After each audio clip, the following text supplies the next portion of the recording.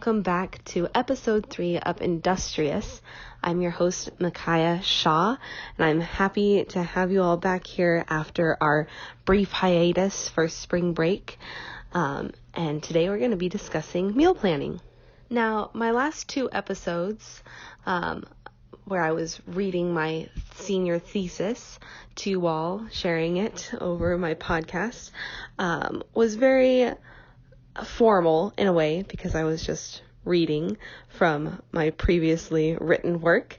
Now we're getting more into what I hope the podcast will be in the future. Just sitting, chatting, very little script, mostly just an outline, hopefully very little rambling. And today, I hope you can forgive me for my bit of a nasally voice. I've been sitting over a cup of tea hoping it will go away or not be as noticeable. But we are going to jump into a discussion of meal planning that was inspired by a talk I had with a friend recently. It's very interesting to me how different people go about planning their meals for their families or just themselves each week, what people think is important in that process, and some ideas that people might not have thought of before. So I have tried and tested a few different methods of meal planning in my time, which has been a rather short time, but I do like trying on different processes to see which will fit best at different times in my family's life. I think I've mentioned it before, but I am married. I have 2 little boys. One of them is an eater. The other is still breastfeeding. He's only 6 months old. But we've done multiple different meal planning methods for our little family. And I think meal planning has multiple different benefits. I think it can streamline your shopping. So when you're going into the grocery store, it makes the whole grocery shopping trip a little less intimidating, a little less stressful, hopefully. And it can make impulse buys less frequent, hopefully. I think it can also provide a helpful framework for creativity. So I am of the belief that if you have rules for different things in your life, different ways that you do things, it's easier to go about breaking those rules or being a little more creative once in a while, making it a little more special. So those are the things that I think meal planning can help you with. Also, I didn't mention it, but I think it can help you stay on your budget as well. So that's in the streamlines shopping category. Some different methods that we've tried out for the whole meal planning question would be themed nights. So I've heard of different people using this. It's definitely not new. The whole idea of Taco Tuesdays every week, or maybe even every other week if every week is too close together. So maybe Tuesdays are for tacos, Wednesday is spaghetti, maybe Friday is your pizza night as a family before movie night, different things like that. Just having set nights that are on a certain theme where you can do different types of tacos every week. It doesn't have to be the same old, same recipe, same ingredients every week. Could be fish tacos one week, chicken tacos the next, maybe fajitas. You switch it up a little bit. So it just helps you have a preset theme or a preset guideline to go from, and then allows you to be creative from there. It takes a little bit of the stress out of the decision making when you sit down to write up your meal plan for that week. Another method I've heard of and I've used once or twice, but I don't think it really fits the way my brain works, is planning from pantry or your freezer. This process involves looking at all of the ingredients that you currently have in your pantry, things that have, for one reason or another, not been used already, and then planning meals around those things so as to use them up so that they're not just being wasted or just sitting there for months and months. It's supposed to save you money.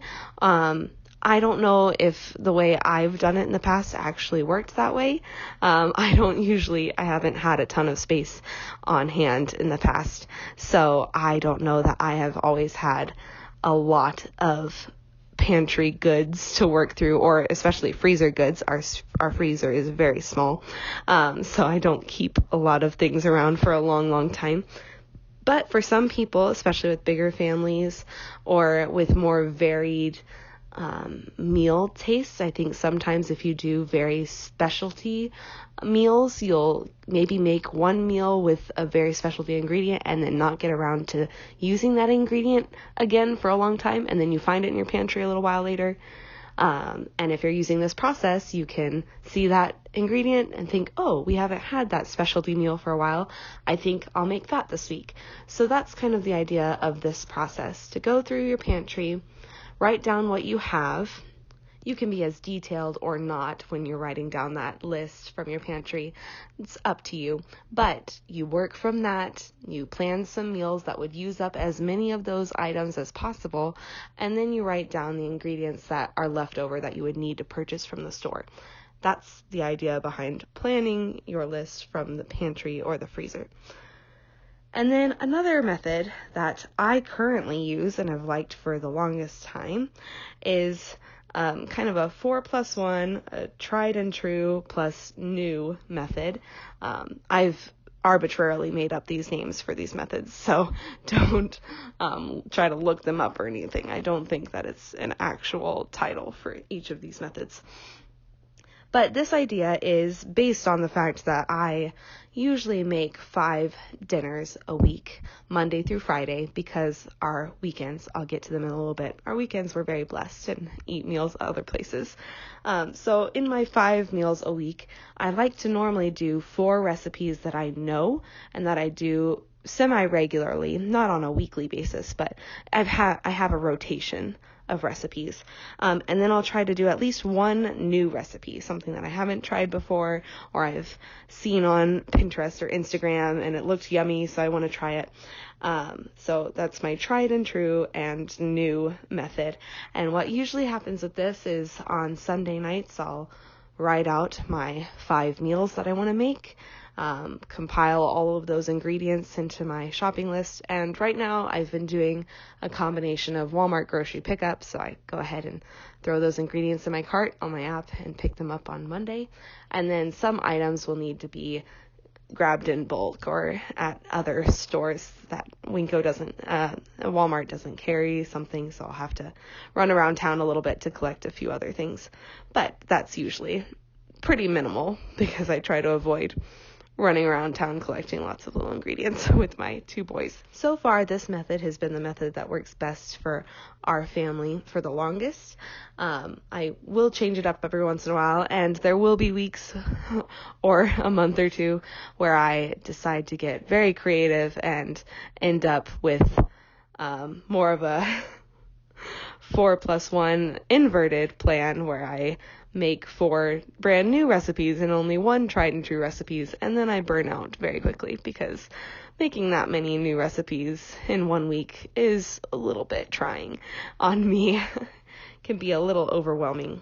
So getting back to the weekends that I mentioned earlier, our families, both my husband's and mine, live in town, so we spend Saturday nights at my parents' house for their Sabbath feast, and my mom usually cooks dinner, and I bring a side or a dessert. And then on Sunday, the same sort of thing happens, but with my husband's family. We go to lunch after church at their house, and we bring a side or dessert. So my weekends, I like to classify as more of fun cooking or baking. I get to pick something that's not as important or not as time consuming as an entire meal, and I can be a little more creative with it. There are times where I have time to do something brand new, try baking a cake, which is not a forte of mine, but I'm working on it, or do a side that is very commonly, known and loved. I'll mix it up. Sometimes I'm looking to be a little more adventurous, and other times it's just whatever I have time to throw together. Maybe a salad. When it comes to lunches, breakfasts and lunches, breakfasts around here are very much raid the pantry, grab a bowl of cereal, or make eggs, do some sausage. It's very, very relaxed around our house.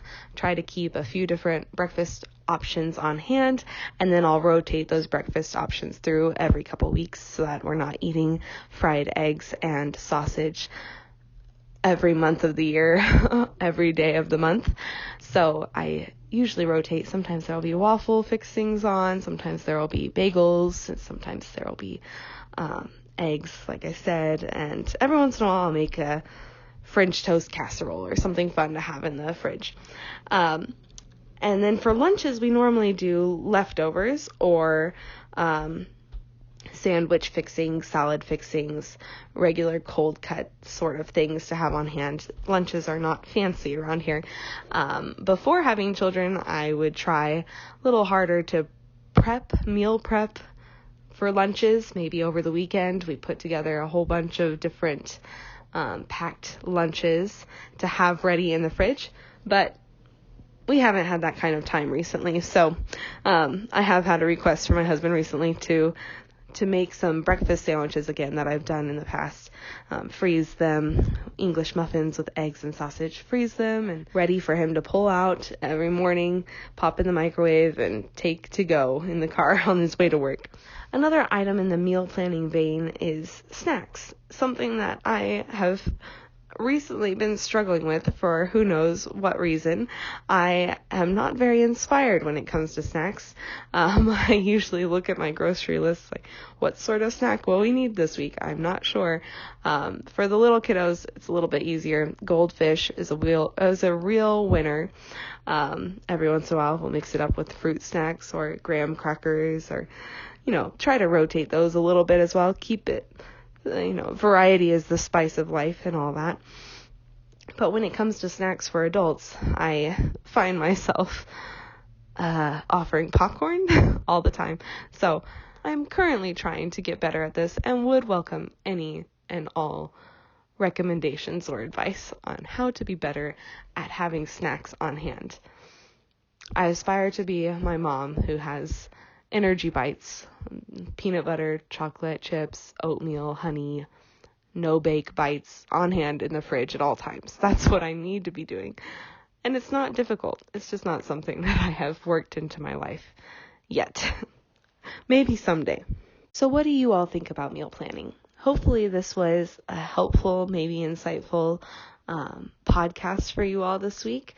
Hopefully my nasally congested voice wasn't too terrible to listen to, and it will be gone next time. Do you all meal plan? What's your method? Do you like your current method?